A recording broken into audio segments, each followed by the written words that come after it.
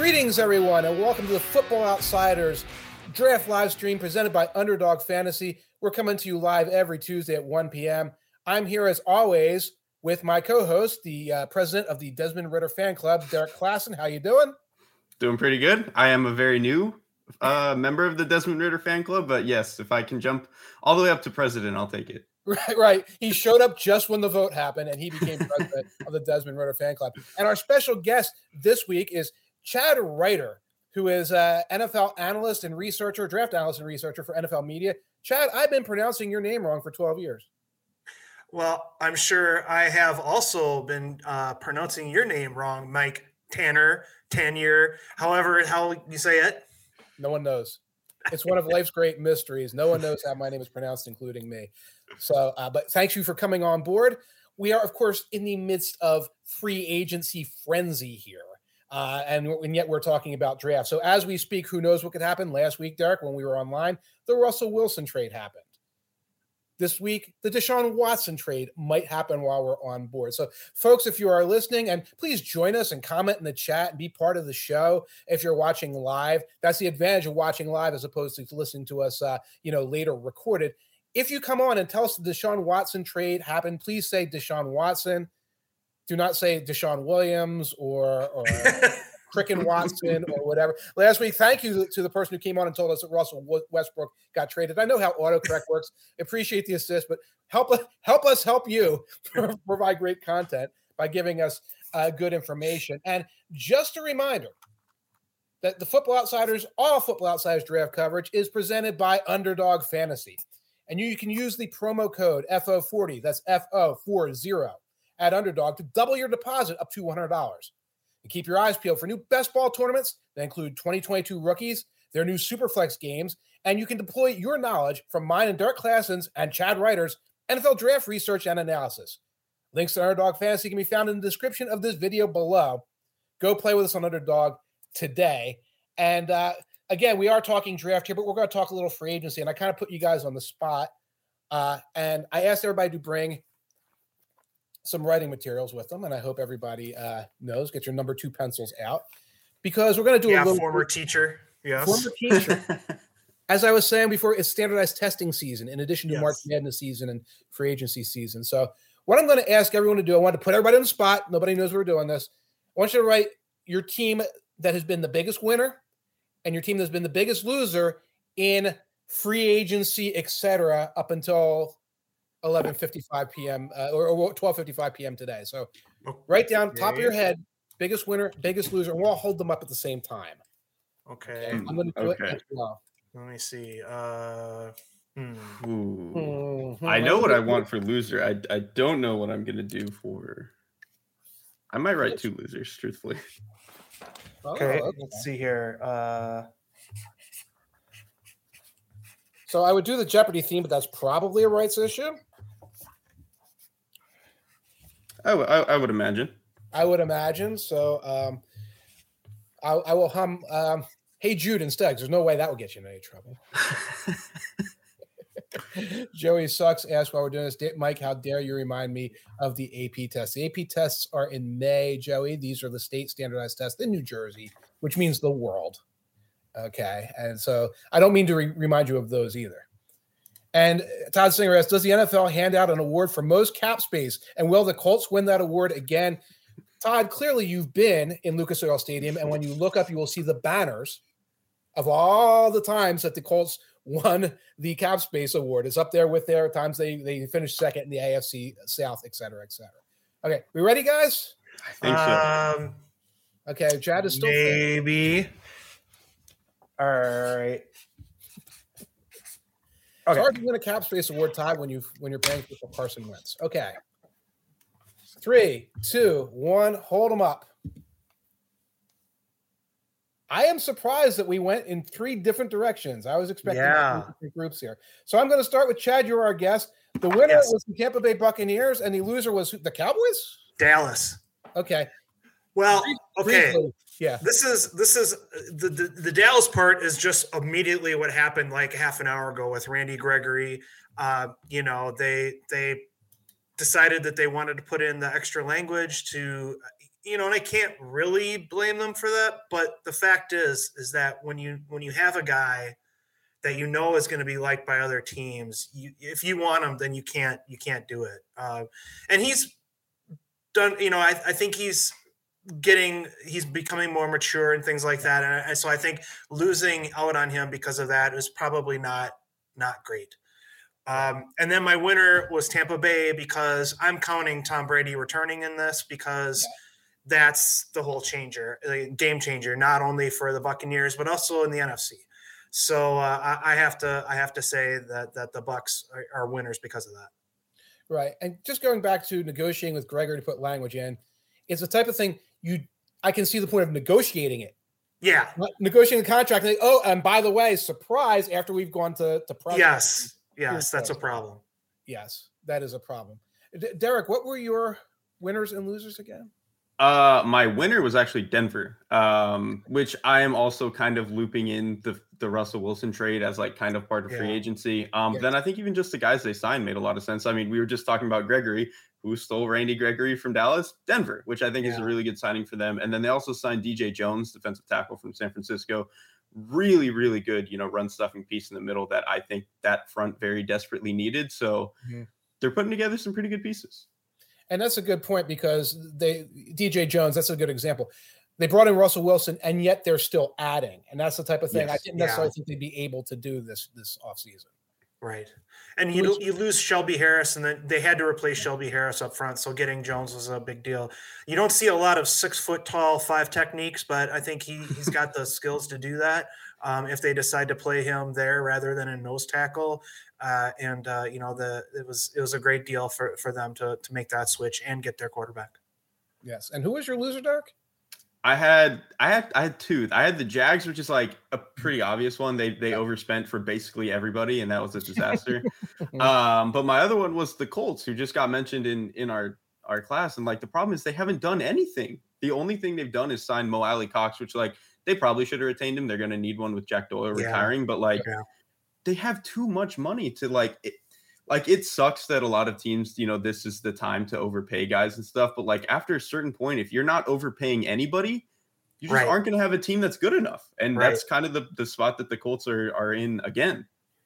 Right. Indianapolis is not a free agent haven. It's not California. You have sales tax, so you're not Florida. You have to, and this is the same thing that here in Wisconsin we deal with Green Bay. You have to pay a premium for some of these guys, and it will mean you overpay some guys, but eventually you have to do that. Hopefully I don't know if they're going to try to get Jimmy G on a contract and they're waiting to, see it and spend their money on that, or what the deal is. But eventually you do have to pay guys. Right. And this was a team that as of December, as of 3.5 months ago, it's like, oh, they are a playoff team. Yeah. And they're a team that thought they had forward momentum. And now it's like there's no direction. There's no direction to the franchise at all. Right. Maybe Philip Rivers will come back after a year coaching. Maybe they're waiting to see if he can give him $25 million or something. Yeah, Tom Brady, he came back. Philip Rivers can come back. Andrew Luck could come back. Anybody could come back. Now, Derek, you mentioned the Jaguars. They were my big loser. I think we covered it. Joey Sucks does say, my favorite thing about the Jags is it feels like the same thing they do every few years. They come into the offseason, like 8th in total cap space, 7th in dead money charges. Then they spend a bunch of the cap space. And then 2 years later, they're eating the dead money charges. And in between, they got a tight end, who wasn't very good in the first place. So somebody on the internet was pointing out some of the guys like Julius Thomas. Some years ago. Remember that maneuver? Yeah. And this definitely feels like that this year. Yeah, well, it's funny. We're asking for it both ways, right? We want the Colts to spend more money, and we want the Jags to spend less money. It's a hard, in between to kind of find, and you really appreciate teams like Buffalo that are doing everything. And that was the other team I was going to go with if it wasn't for Tom Brady. But really, like, you appreciate what Buffalo's getting. Guys that are probably bargains and to fill in the roster, and then they're filling their depth, and then they draft correctly and all that. So that's like team building right there, picking up pieces and making it all work. Right. I think the funniest thing about the Jags is just that each successive signing just seemed worse. Like when they signed Scherr, feels like yeah, you got to build around Lawrence, maybe a little bit of money, but like, okay, you get it. Christian Kirkgill's like, that's definitely too much money, but they needed a guy. Okay, whatever. Then it was like Evan Ingram. You're like, okay, that doesn't make sense. Zay Jones, that's too much money. Like, it just kept getting worse. Right. Boya Olakun, like, he got like double what he should have got. It's just bizarre, I think. And they cut Miles Jack, so they kind of make a lateral move that's expensive. Let's call it a lateral move that's expensive. Right. And Evan Ingram's a 1-year contract. So say it's like, you know what? We solved Evan Ingram's problems here. He just goes to free agency again. It's pretty much what the Panthers just did with Hassan Reddick. Like, we rented him for 1 year. Why? Well, why? Mike, who are your guys? That's what I want to know. I forgot already. What are your teams? Oh, my loser was the Jaguars. The winner was the Chargers. I'm very impressed going back to the Khalil Mack trade and bringing in J.C. Jackson and Sheldon Richardson Day. And yet when we talk about spending money versus saving money, et cetera, the Chargers, like the Colts, are the team that has built, and Jim says so in the chat, you have to buy the Jack Tears before you can rearrange them. You have to have built something before you can then add to it in this particular case. And the Chargers did that. And I think one of the things that I came into this period with is Chargers got to fix their run defense. Well, they made their pass defense much, much, much better, and they did fix their run defense a little bit. So they went the opposite approach. It's like, you will not be able to pass against us. You will get sacked. We will shut down your secondary. Go ahead, run up the middle. 3rd and 9, do a Joe Judge and do a quarterback sneak against us. You're not going to beat us. And I'm surprised by that philosophy, but yet it works. It seems like it's going to work. And it'll be even better now when you have pass rush. All they had was Bosa. Right. Now that it's not just Bosa, you can actually get some pass rush. Because like Uchenna Nwosu last year was one of those guys where in 2020 it was like, wow, he's an awesome number 3. 2021, it's like, wow, he should not be starting. Right. Everybody in their life gets to a certain job where they're no longer qualified for it. That's one of the rules of life. Yep. And that happens in football too, right? Where you get a guy that should have been a number 3 guy and becomes number 2, and it is what it is. But now that they've got the 2 guys off the edge, it's going to be a lot of fun to watch. And it all started when they didn't listen to all the people who said Justin Herbert wasn't any good, and they picked him and they surrounded him. And by the way, they also had excellent receivers around him that could make plays for him. So for all the teams that are like saying these quarterbacks are no good this year, please, and you have opposite. You have sometimes where a guy doesn't turn out too, and that happens. But if you like a quarterback, take him. That's the end of the story. That's the moral of the story. And I think that's going to be the moral of our segment coming up in 2 segments. Yeah. When we get to talk a little bit about the Seahawks, but everybody gets promoted to a job they're not qualified for. I feel a little attacked by that as the host of this stream. I'm self-attacking also. So, let's move on now because Lord knows all this landscape will change by the time of the end of the show. Let's move on to a segment we call PvP, not player versus player, but prospect versus prospect. And this week we're talking about running backs in the NFL draft. And we're talking about 2 guys, one of whom Derek wrote about at Football Outsiders in his film room, Breece Hall of Iowa State versus Kenneth Walker III of Michigan State. And we're going to pick our favorites here. And I'll start with you, Derek. We'll turn it over to you because you wrote about Breece Hall this week. Who's your favorite? Why? Give us the breakdowns. I think I actually like Walker a little bit more. Funny enough, I think both of their biggest issues is they just can't pass protect. Like neither of them can do it very well. And then I think stylistically as runners, they're just a lot different. But I think Walker brings, a little bit more explosiveness. I think Hall is like a very fluid runner. He's a very smart runner, but I think Walker is like pretty close to him in terms of vision and understanding like how to tempo runs and all that stuff. And then I think he just simply has more juice. So I think like Hall might have like a slightly higher floor because I do think he's a little more comfortable catching the ball out of the backfield. But I think Walker's explosive potential is just a little bit better. And if they're that close as prospects, I'll kind of take the upside in that scenario. Yeah. I think Breece Hall is probably – this is close for me as well. I think Breece is just a hair better. And I think it's because of the way he can make – plays out of the backfield. You see him make some fantastic catches. To me, he's not exactly like Jonathan Taylor, but I think could be a similar player in that, maybe he doesn't have the most, he doesn't have as much initial speed as Taylor. But I think in terms of breakaway speed, he's definitely got that. He's got the ability to spin off tackles and stuff in the open field, which is fantastic.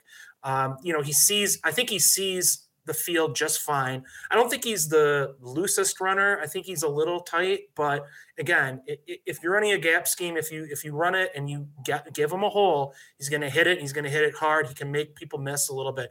Now, Kenneth Walker, all he did was be awesome this year. So there's nothing against Kenneth Walker here. He reminds me a lot of J.K. Dobbins, and he was really could have been a fantastic back this year if he didn't get injured. So I think he's got the low center of gravity. But yeah, it's kind of funny. He's sort of a strider, but he's a low center. It's an interesting running style.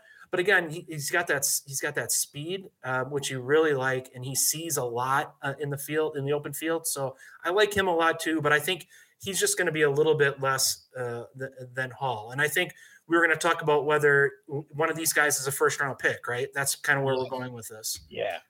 And I think the easy answer is no, because you don't see the pass protection, which is, something that they typically would look for in that first round pick. Right.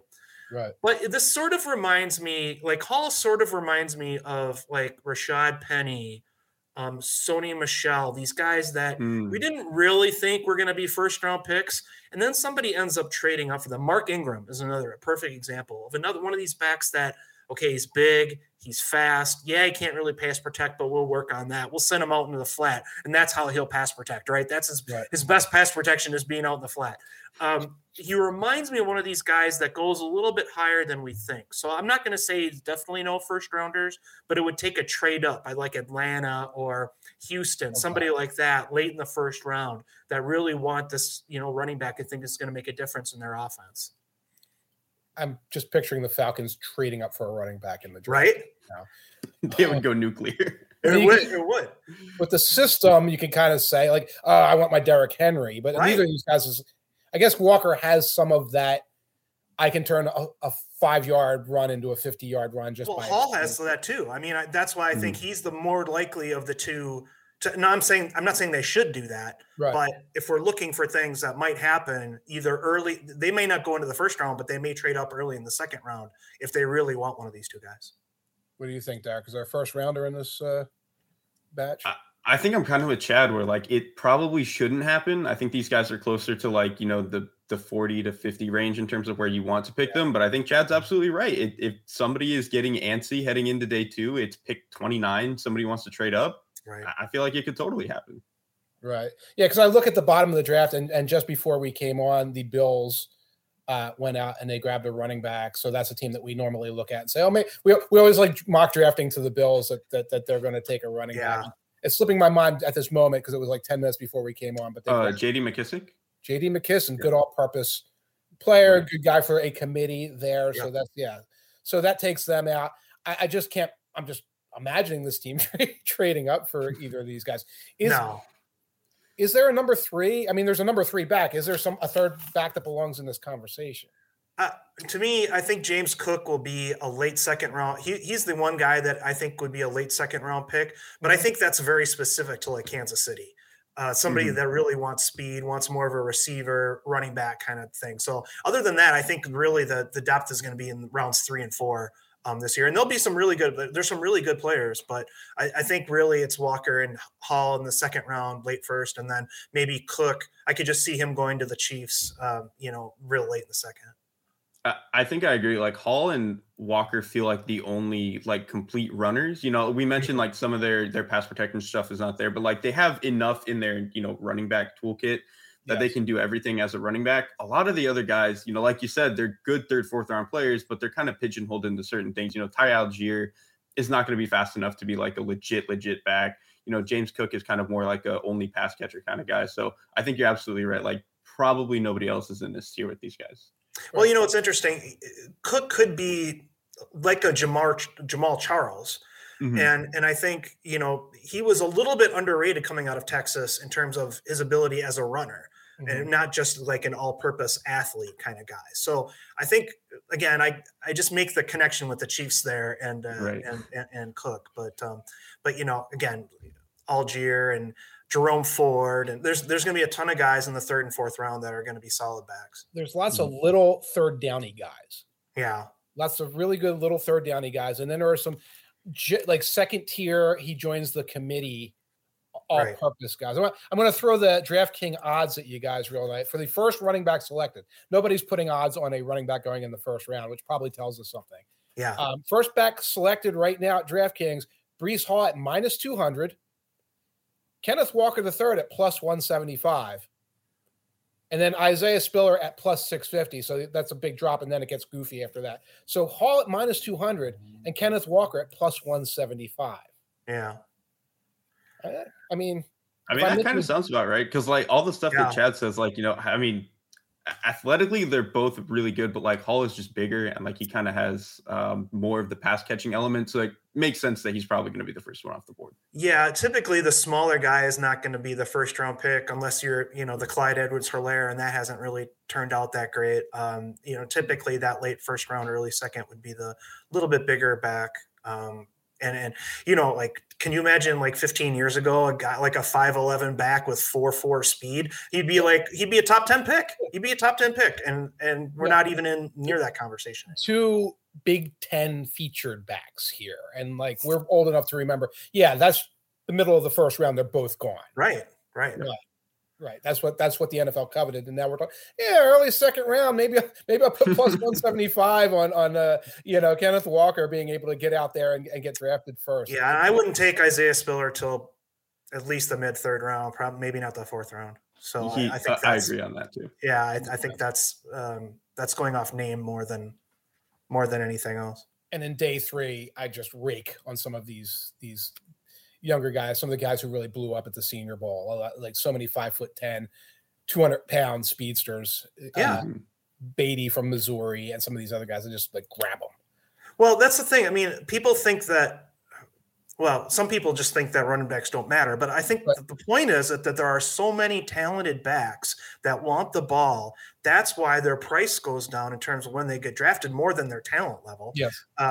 So, I mean, that's why we see so many third, fourth, fifth round guys really make it. It's because there's so much talent at that position, and with the injury history and all that stuff as well. There's just a lot of talent. There's no reason to use a first round pick on a guy like that. Right. It's not that they're no good; it's that too many of them are good, and you can just replace them. Right. And they get injured, which is part of the deal. Both it's both. Right. Now we're probably going to be talking about James Cook more in a moment or two, but there are a couple questions from the group here. Todd Singer asked, will wide receiver David Bell's poor combine performance significantly affect where he gets drafted? He has sort of fallen out of the names of the big guys in the last week or so. And my inclination is, yes, he is slipping a little bit. Yeah. I think he was a guy figured to be a late second round pick because you saw on tape, he wasn't the most athletic guy. But to me, like, he's James Jones. He's a guy that's going to be a really good number 2 receiver for a long time in the NFL. And honestly, last year without a combine, we had all these pro day numbers. And Amon-Ra St. Brown may have run very similar 40 to David Bell. And I think he's going to end up being a similar player. So if he falls into the 4th round because teams aren't paying attention to how good of a player he is, then somebody's going to get a really, really good bargain. But I think he should go round 3. But it wouldn't surprise me if he ended up at round 4 at this point. Right. I think that's the thing is, like, you watch him and his game was never dependent on athleticism, really. He was more of a just smart, tough guy, willing to throw blocks. He had very strong hands, all that jazz. So, like, the fact that he's not an athlete, like, he tested pretty bad, but it was never dependent on him. Like, that wasn't his meal ticket to being as good as he is. So I think, if he's still there in the 3rd round, you just take him anyway, even if he tested like that. Right. If we're talking about late 3rd, early 4th, we are talking about a slip.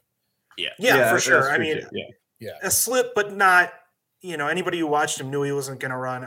I before the combine, I said, this is a guy that could make a lot of money if he proves people wrong, but he didn't. He confirmed what everybody saw. So that's what he's going to end up being. And he's still a heck of a football player. I'd take him. Yeah. Awesome. Another question from the group. Jim Schulte. Could a team look at trading up into the late 1st for a running back, in part because the extra year on the rookie contract could mean not extending the player's contract as their usefulness lowers? I get the impression that this impacted some of the Clyde Edwards-Helaire type selection. I think J.K. Dobbins. I almost said J.K. wrong. J.K. Dobbins was later in the first round. He was a second round, late second round. Yeah, he was late second. Excuse me. That's right. That's right. I think that's part of the equation at the end because that fifth-year option is not Saquon Barkley expensive. Right. When you're picking late in the first, so you get a little bit more control. Maybe you get the one more year of usefulness out of the guy, and then you can just draft the next guy. Yeah, that's a valid point. And it will be interesting to see if somebody makes that. And Kansas City, Green Bay, Detroit for sure. These teams are going to be looking to get out of the end of the first round as well. So they'll be willing to, for a fourth round pick, probably move down a few spots into the second and, not want to pay that first round premium for a second round guy. So it could happen. Right. To me, it's honestly a little bit less about like the contract stuff and more just I feel like teams that are trading into the back end of the first round for a running back are just in like win now mode and they want to make sure they get their guy. The Patriots have done it when the Chiefs were doing it. They were like, we're already great. Like we can trade a little bit of whatever to just get this guy. I don't think they were thinking that much about his, contract 5 years down the line. They just wanted as many guys they thought were good players to play with Mahomes right now. I think that's really all it comes down to. Right. And we didn't see a lot from Clyde Edwards-Helaire so far. We didn't see much from Sony. Yeah. Sony does what Sony does, and he was like a helpful player on that. But I feel like a fifth round pick could have been that helpful player for the Patriots. Doesn't look like necessarily the best strategy moving forward. Well, and that's exactly what the Saints thought when they went up and got Mark Ingram, gave up a future first round pick, right? But right. I'm not coming up with a whole lot of examples in my mind where the running back was the difference between a team making it and not making it. Certainly no different than like Aaron Jones with the Packers and some of these later picks becoming that guy that could really help the offense.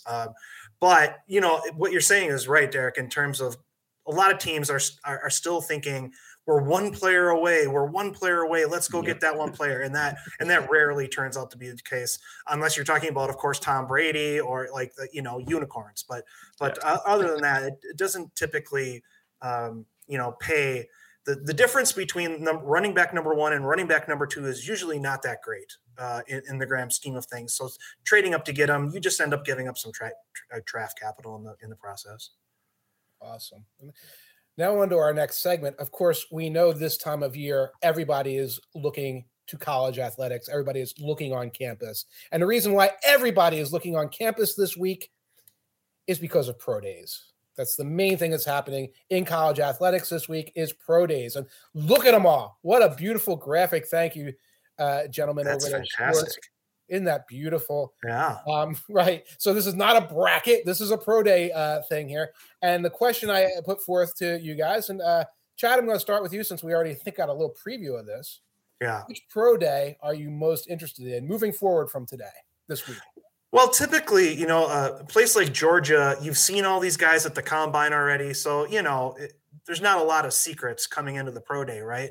Mm-hmm. Well, this year, only one guy did the short shuttles and the three cones from the 14 people that were at Georgia. And that was Travon Walker. Of course, he was excellent and, he looked fantastic.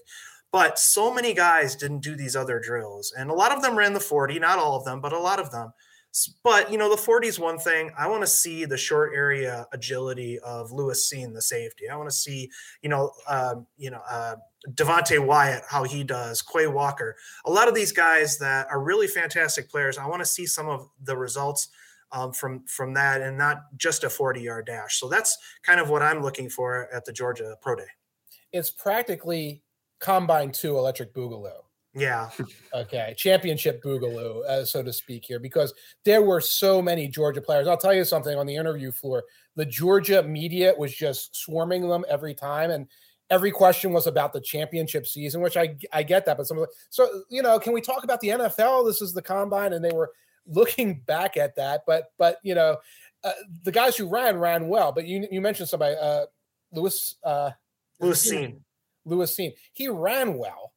And I think he's jumped up in a lot of our perceptions. He's now in the FO40, for example, based on that. But I have a hard time evaluating a safety on a defense like Georgia because, he's back deep, the ball snapped, and everyone's dead.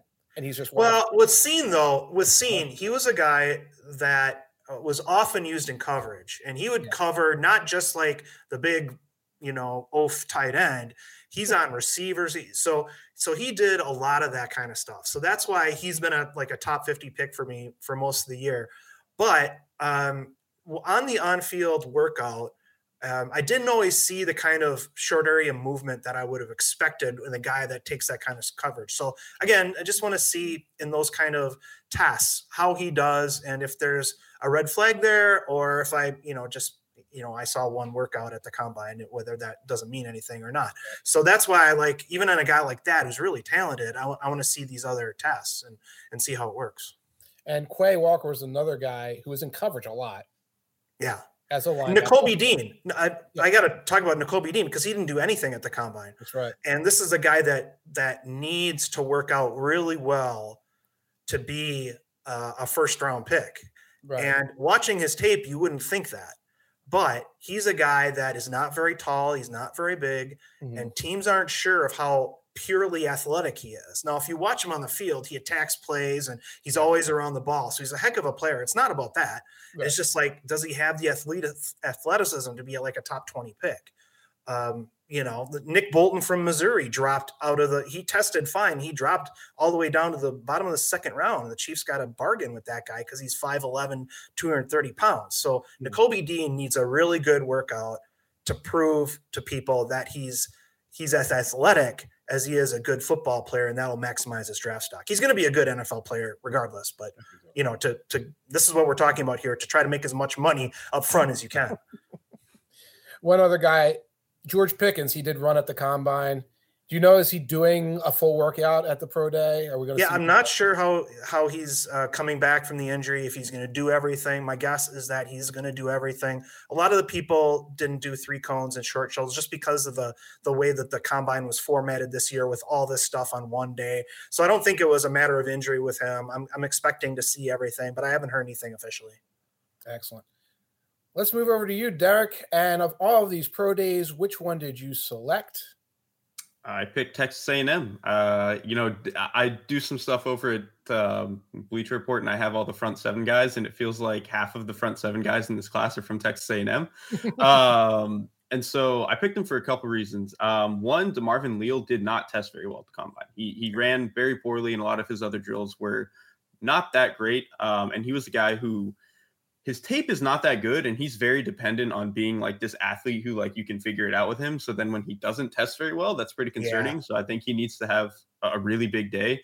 Mm-hmm. And then they have a handful of other guys that just didn't do anything at the combine, like Tyree Johnson and Michael Clemens, 2 defensive ends, guys that are like, very end of day 2, early day 3 types.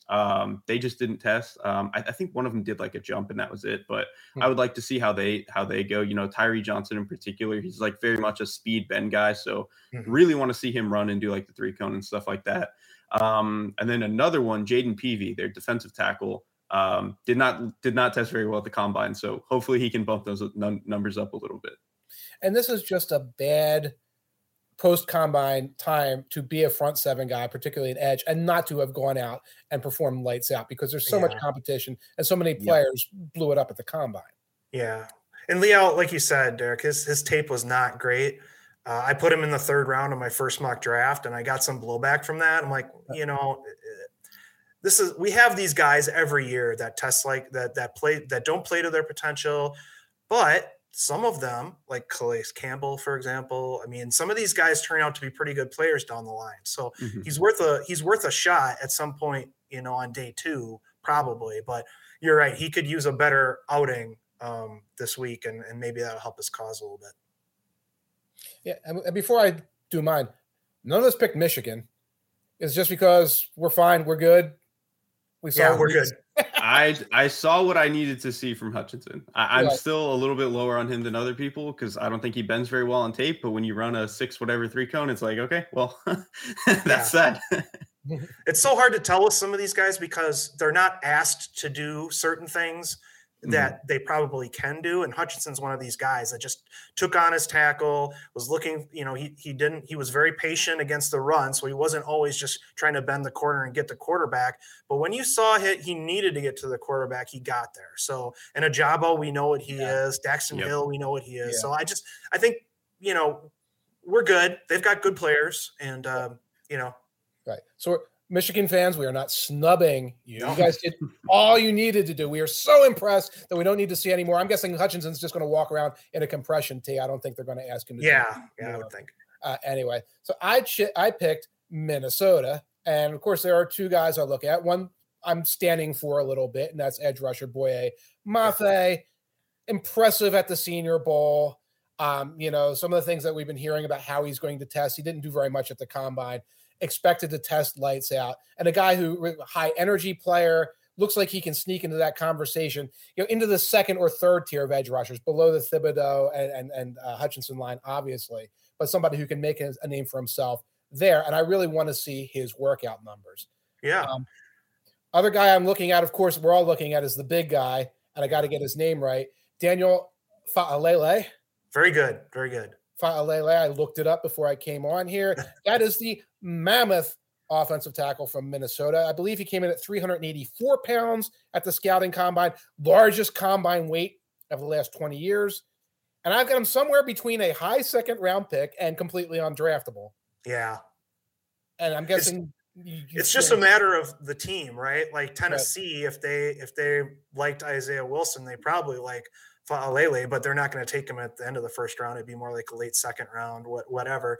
No matter how he tests, he probably will put up Orlando Brown type numbers in some respects, but I don't think it really matters. I think at some level, a right tackle is there to take up space, and most quarterbacks in the NFL get rid of the ball quickly enough that you're not going to have to worry about second, third moves and stuff like that. So I think most teams are okay giving this guy a shot. They're not going to use a first-round pick on him, but I think they say he's just massive. He's got enough strength to overwhelm a lot of smaller defensive ends. And honestly, like the better defensive ends in the NFL that line up on that side, most rookie tackles aren't going to win against them anyway. So I think they'll be fine. And even if he doesn't test that great, somebody will probably still take him in the third round just because of that pure size. Right. And by the way, he takes up space. When you watch Minnesota film, it looks like there's like this much space, and it's like two guys worth of space. And that's Daniel Faalele. My concern, I loaded up the combine, the heaviest players at the combine. And the name that came up right below him was Mike Williams. Remember that Mike Williams from the Bills? Yeah.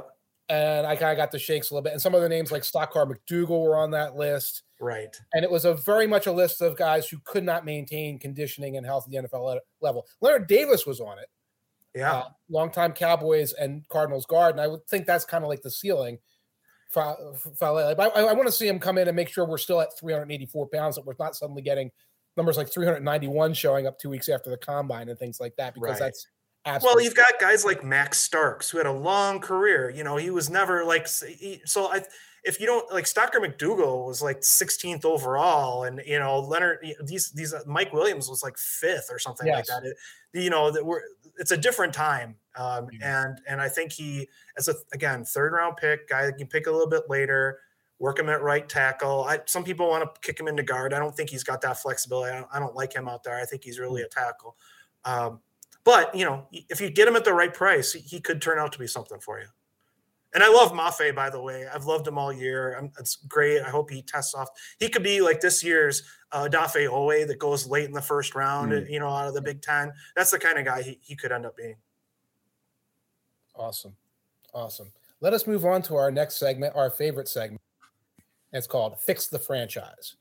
And this time last week, this team was not going to get mentioned on the FO Draft live stream because they did not have a first-round pick. And then all hell broke loose in the real world. And this week's Fix the Franchise is the Seattle Seahawks. Suddenly back in the first round, suddenly without a quarterback, suddenly rebuilding, suddenly on the clock early in the draft. And I kind of threw some needs out there. I think the first need there is quarterback. I don't think that surprises anyone. And I'm a Geno Smith stan, so I don't know that I agree with you, but I'm joking. I'm glad you didn't say I'm a Drew Lock stan, because I don't think that's not even fun. That would have been real grounds for concern. Geno Smith, right? I could take. Right. I've encountered Geno Smith stans, and I get it. Drew Lock fan club the Drew Hive is gone. I don't blame him for I can't blame him for getting him back as part of the Well, yeah. You know, if that's what it takes to get it done, just Right. Right. They got Noah Fant and Shelby Harris and another guy. Yeah. Right. Linebacker, I put defensive back. I know they re-signed some guys here. I had safety on there a couple days ago. Just need, and offensive line is a perennial need for the Seahawks and every other team. And I understand why Doug Farrar was unavailable to be a guest today.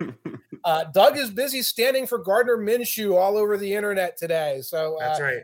Yeah. So keep Doug and his interesting choices and quarterbacks in your thoughts and prayers. We're going to have some interesting choices for the Seahawks in a moment, because we were all asked to do a 3-round mock draft for the Seattle Seahawks to try and do something with them.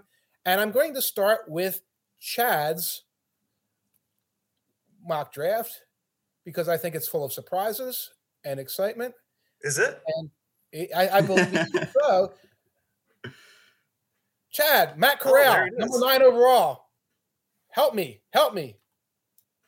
Well, word on the street is that they like Matt Corral as a quarterback. So, look, if they're looking for a guy if they're looking for a guy with some athleticism that can unload the ball quickly and operate an offense, I could see why they would like him. I do. And he's got a little bit of that, a little bit of swag to him. Would I pick him that high? Probably not. But we're not, Seattle has made many picks over the years that I would not make. So this is one of those that I think will be very interesting to see if they pull the trigger on this early. You can't trade Russell Wilson and then not get the quarterback in the top 10. You can't. You can't do that. And, the Deshaun Watson, he's out the door. 49ers aren't trading Garoppolo in the division. The Jameis Winston, I don't think is even in the conversation. So they got to get a quarterback. So it's going to be Corral, or they're going to have to trade up to get one. And I wouldn't put that past Seattle either. If they love Kenny Pickett, for example, and they think he's the kind of guy that they want, a guy that can operate the offense, get the ball out. If they like him, I would not be surprised if they give up some of the picks that they got for Russell Wilson to go up and get a guy like Kenny Pickett, because they, ownership is going to be like, okay, we'll sign off on this, but you guys got to get it done. You got to show me that there's something here. So if it's not Corral, they got to get somebody early. So I first thing when I saw you put this in the group chat, this is not based on you're hearing a lot of Corral is going to go that high in NFL circles. This is like based on the logic that this is a fit for the Seahawks and a need for the Seahawks. Right. And, this year's quarterback class is so weird because, even more than usual, people are, putting these guys down as not being able to play in the NFL. And that happens every year. Right. Like Justin Herbert was put in 20th in mock drafts after the combine. I mean, every year people love to hate quarterbacks. This year is even so. So a guy like Matt Corral wouldn't surprise me if he ended up going late first round, early second round. And a lot of these guys are in that situation. But I think in the end, teams will say, we got to have a guy and we got to have a quarterback on a rookie contract. If we're not going to get the Matthew Stafford, Russell Wilson, if we don't have those guys, then we got to do that. So that's why I think Corral is in play here. Right. And I mean, I love the logic of taking quarterback at 9, because you're right. When you trade up into that spot, like that's what you have to be doing, right? Unless you're just punting on the year, which is probably not going to happen. I feel like they've done too many other things that suggest they're not doing that. If it's Corral, good luck, Seattle fans. I'm sorry. And the other thing is, quarterbacks are rarely drafted in the order in which their careers turn out. Right. So, like for example, if they were wanting Malik Willis, why would they have traded Russell Wilson? I mean, like there's some guys that I can see why they would take a guy that they think they can just get the ball out quickly or throw it away or run and not, if they want the guy just to run there. That's why I think they probably like Kenny Pickett too, but they're not going to get him at 9. So, again, it wouldn't shock me if they moved up. And then Sam Howell, I don't know where he fits with these guys either. To me, he's actually very much like Russell Wilson. And so I think they're probably not going to have interest in him for that reason. Short guy, high, gets the ball out high, even though he's pretty short. He can make a lot of plays downfield. That's Russell Wilson. I can't imagine they have interest in him. Interesting. Well, Corral's going to show up in mine in a moment.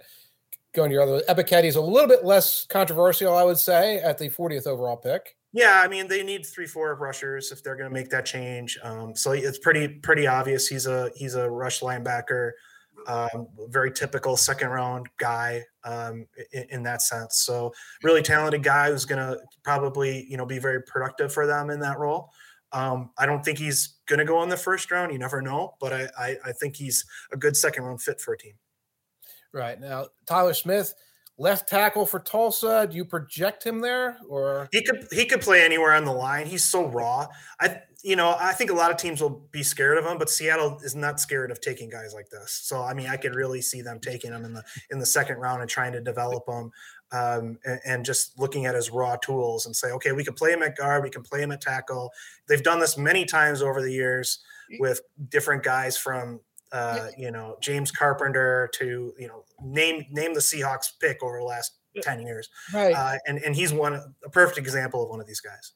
They're a little too unafraid to do this over the last 8, 9, 10 years. I know. But, but they probably will again. That's right. And he's got a lot of talent. I mean, the potential is really there with him. But he needs a lot of work. So we'll see how that turns out in the end. By the way, I grabbed Tyler Smith's bio off of Tulsa very quick. Tulsa has wonderful bios for the players. Just so everyone knows that his favorite movie is Avengers Endgame. His favorite sports movie is Friday Night Lights. And here's my favorite. One person he would most like to meet, dead or alive, would be Hannibal Barca, the Carthaginian general considered to be one of the greatest military commanders in world history, born in 247 BC.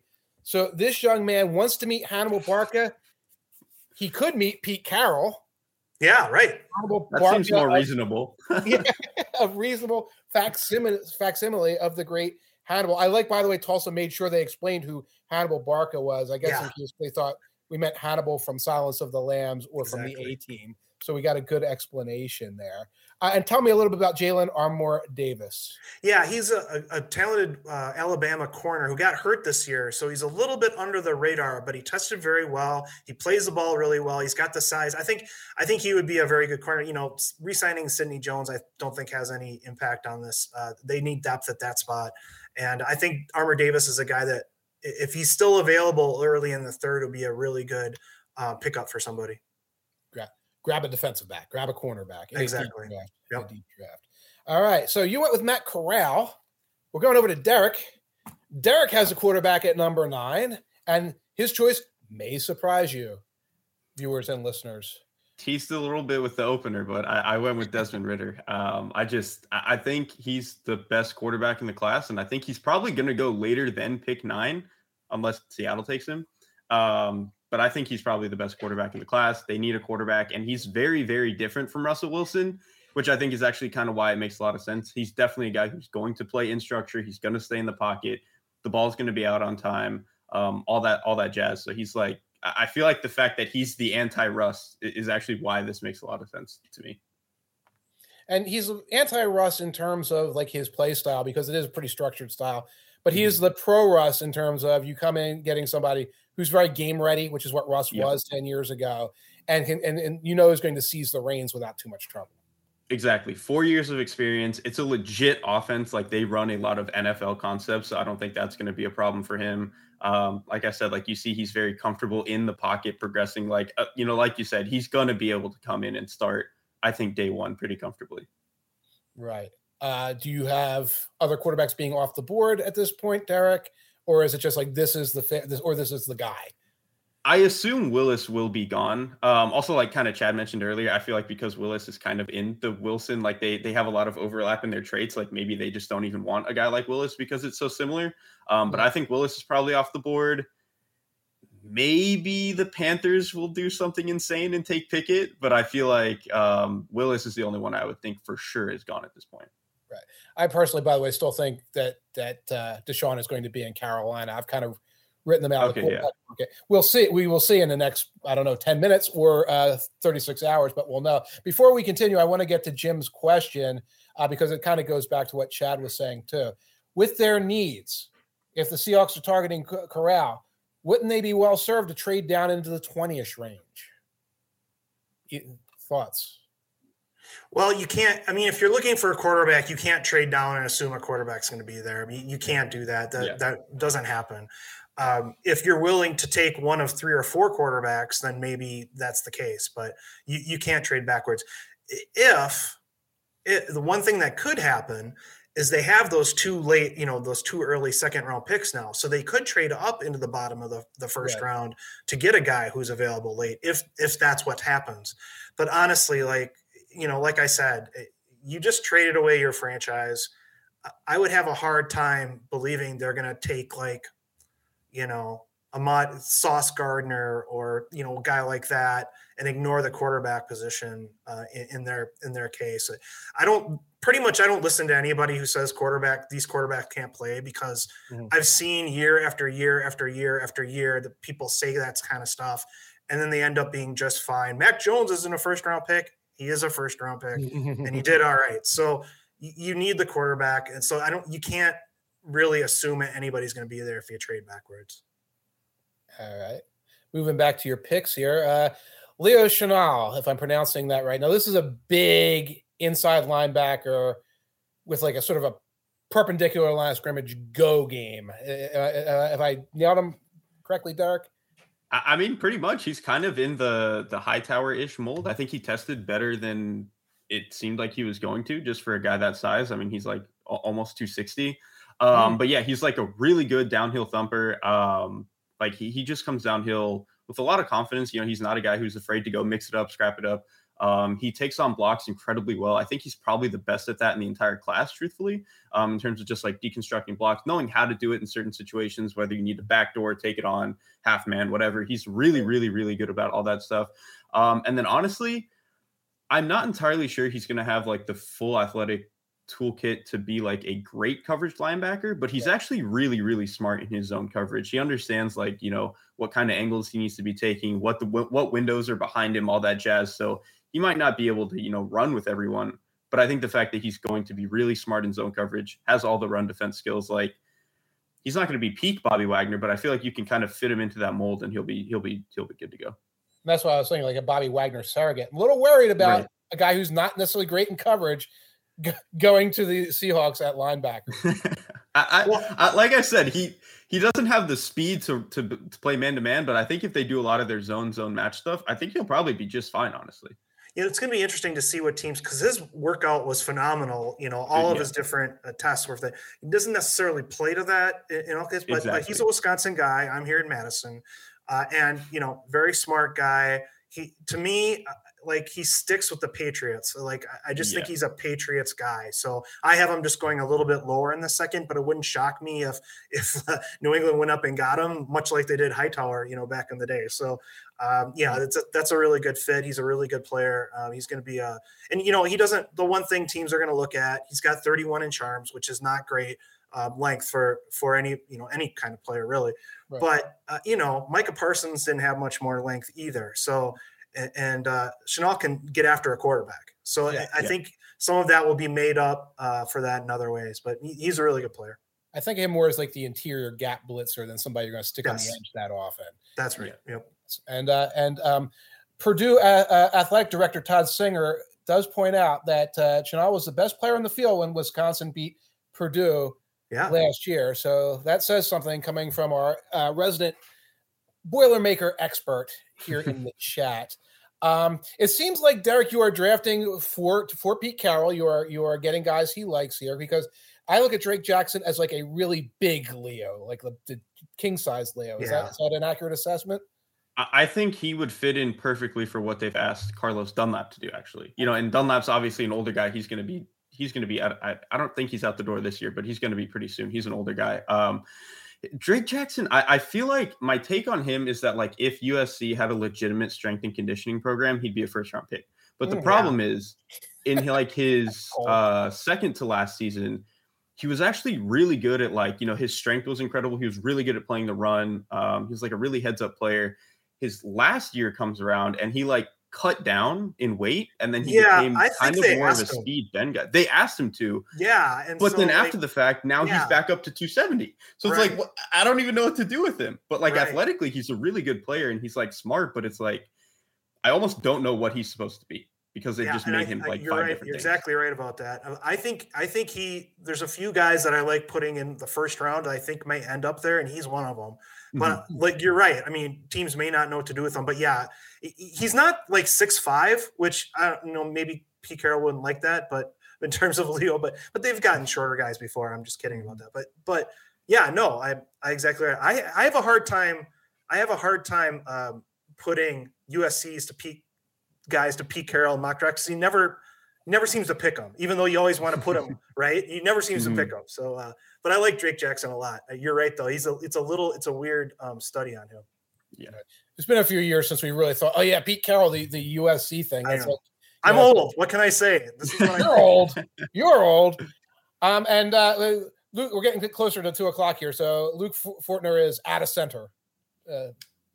Yeah, I think they could use line help just about anywhere, but I think, he's a guy who, not the strongest, but I think he's like really quick. He's really smart. I think he just understands how to play the position really well. He had like a better day against the Georgia guys than, a typical center should, which is like as best a thing as you can say against that front. The fact that he didn't just get killed every play is pretty impressive. Right. So I think by the time the third round rolls around, probably a good time to take him.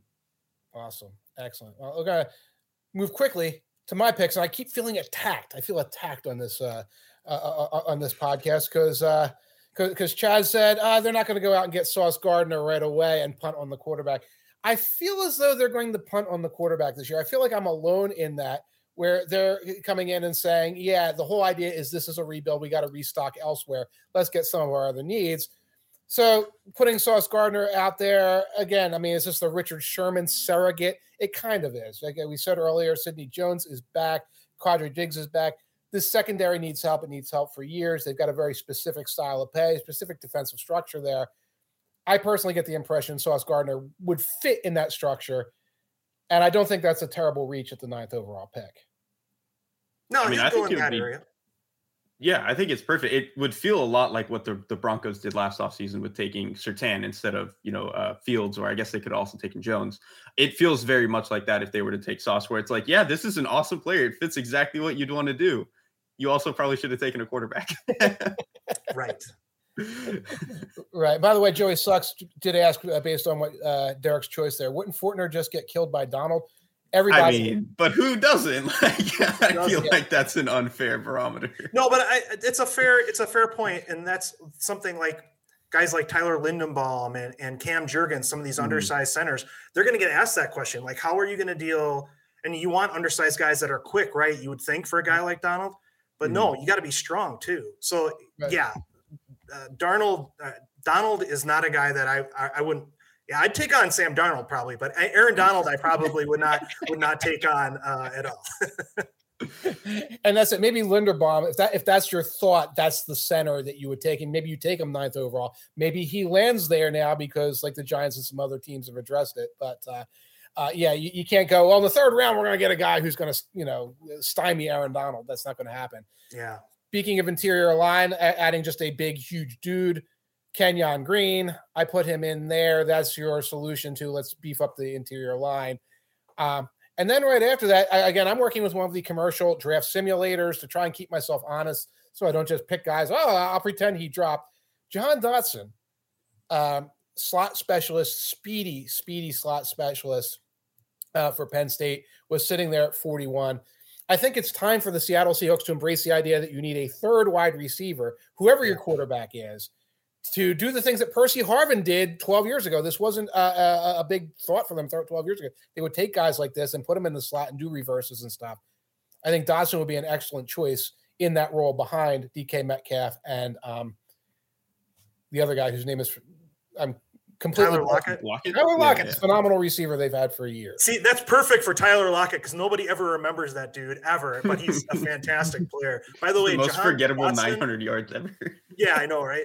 Yes. Jahan Dotson is basically Paul Richardson, who they tried to pick in the 2nd round. So, I mean, he's better than Paul Richardson because he catches the ball. He's phenomenal. I'm not equating them as talent, but because Richardson was totally overdrafted. Dotson will be in this 40 to 55 area somewhere because his hands are too good, even though he's not very big or physical. But but his hands are just too good to let drop much further than that. Right, and he can do some of the things Isaiah McKenzie was doing. We started this talking about free agency. Quietly signs a 1-year, $2 million contract or whatever, $4 million contract, and a guy that will just give you like 3 big plays a month. Yeah, in that kind of role, and that's what I could see Dotson do. Paul Richardson, you just short circuited me though. He had injury problems throughout his career. Right, was very, very lean, just like scary lean. And so is Dotson. But I'm saying that it would make sense for them to pick him because if they liked Richardson, they're going to love Dotson because he's a better player. So I wasn't attacking, not attacking. But we're all trying to pick a little bit. We're trying to fill the grocery bag for Pete Carroll here. We're getting Bobby Wagner surrogates. We're getting Richard Sherman surrogates. But you liked this kind of guy in the past. And I saw Matt Corral as a possibility for the same reasons you did, Chad, except that the mock draft simulator I had said he was still going to be there on the 3rd round. And so, you get a guy with a lot of juice. You get a guy with some leadership potential and with a different enough game from Russell Wilson that you move on. I think in my case here, it's a hedge bet. You take a year, you see if he can like get out of this Geno Drew Lock quagmire and demonstrate that he's the guy, which is a little bit what Russell Wilson did back in 2012.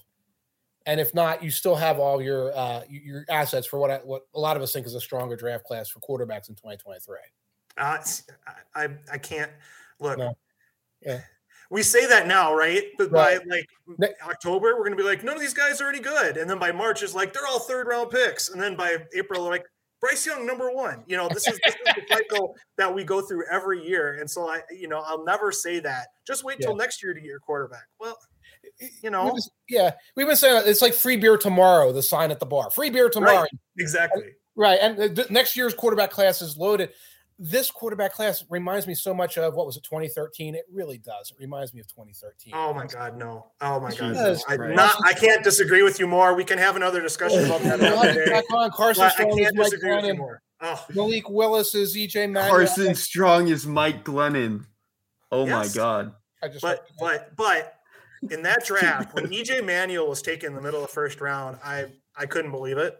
Uh-huh. Yeah. But this year, Kenny Pickett is legit. Okay.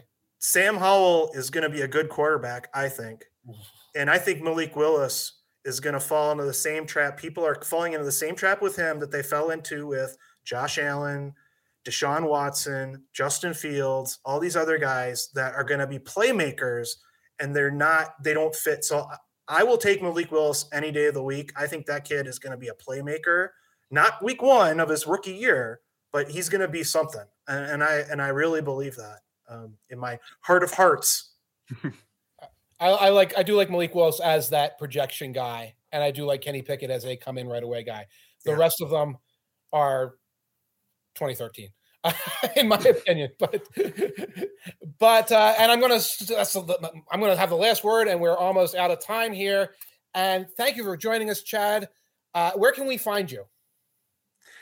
Well, the last 2 years, you could find me right in my apartment, and that's about it. But if you're looking for my stuff, you go on NFL.com. I'll have a new mock draft out probably next week, not after free agency kind of winds down a little bit. New, longer mock draft. And that's where my stuff will be, NFL.com. You can find me at Twitter at Chad_REUTER. And, jokes and nonsense and occasional football stuff on there as well. Awesome. Derek, what's on tap at Football Outsiders for Film Room? I actually am probably skipping it this week, just some scheduled conflicts and stuff. But I will say for the following week, it is going to be Malik Willis. So it's going to be Malik Willis, and you will have a mock draft on tap for us sometime not too distant future, correct? I will. I think the 21st or 22nd, so something around that range, where kind of like Chad, once free agency winds down here a little bit. Yeah, right. It is right around the corner. Derek is going to come in and do a mock draft after, most of the free agents smoke is cleared, so that we know, for example, hopefully by then where Deshaun Watson is, so you're not mocking Kenny Pickett to the wrong team. Twice last year, the day we were going to put out a mock draft, there was a trade, like right at the same time we're going to put out the mock draft. So I had to redo the whole. That happened twice with Orlando Brown And Yes. there was another, the draft pick trades that ended up being Waddle and those guys. So yeah, that's no fun when that happens. That is brutal. And it's like, you can't not make the trade. I think at Football Outsiders, we could quietly say, hey, Aaron, the server broke or something. Yeah, right. NFL.com, you can't do that. You can't get away with that stuff. No. So hopefully that does not happen to you. And, if we're still waiting on a Deshaun Watson trade when you're getting close to deadline, let us know. And maybe I will go on your behalf and try to get that mock draft moved, Derek, so you don't pull your hair out. But just a reminder to everybody listening and watching that Football Outsiders draft coverage is presented by Underdog Fantasy. And you can use the promo code FO40, that's FO40, at Underdog to double your deposit up to $100. Keep your eyes peeled for the new best ball tournaments that include 2022 rookies, their new Superflex games, and your chance to deploy your knowledge from mine and Chad Ryder and Derek Klassen's NFL draft research and analysis. How'd I do, Chad? Excellent. Links to Underdog Fantasy can be found in the description of this video below. So go play with us on Underdog today. On behalf of Chad Ryder, on behalf of Derek Klassen, all the folks at Football Outsiders, thank you so much for watching and listening. And tune in next week for this show. And tune in on Thursday to see me and Aaron Schatz breaking down all the chaos of free agency at Football Outsiders. Take care, everybody.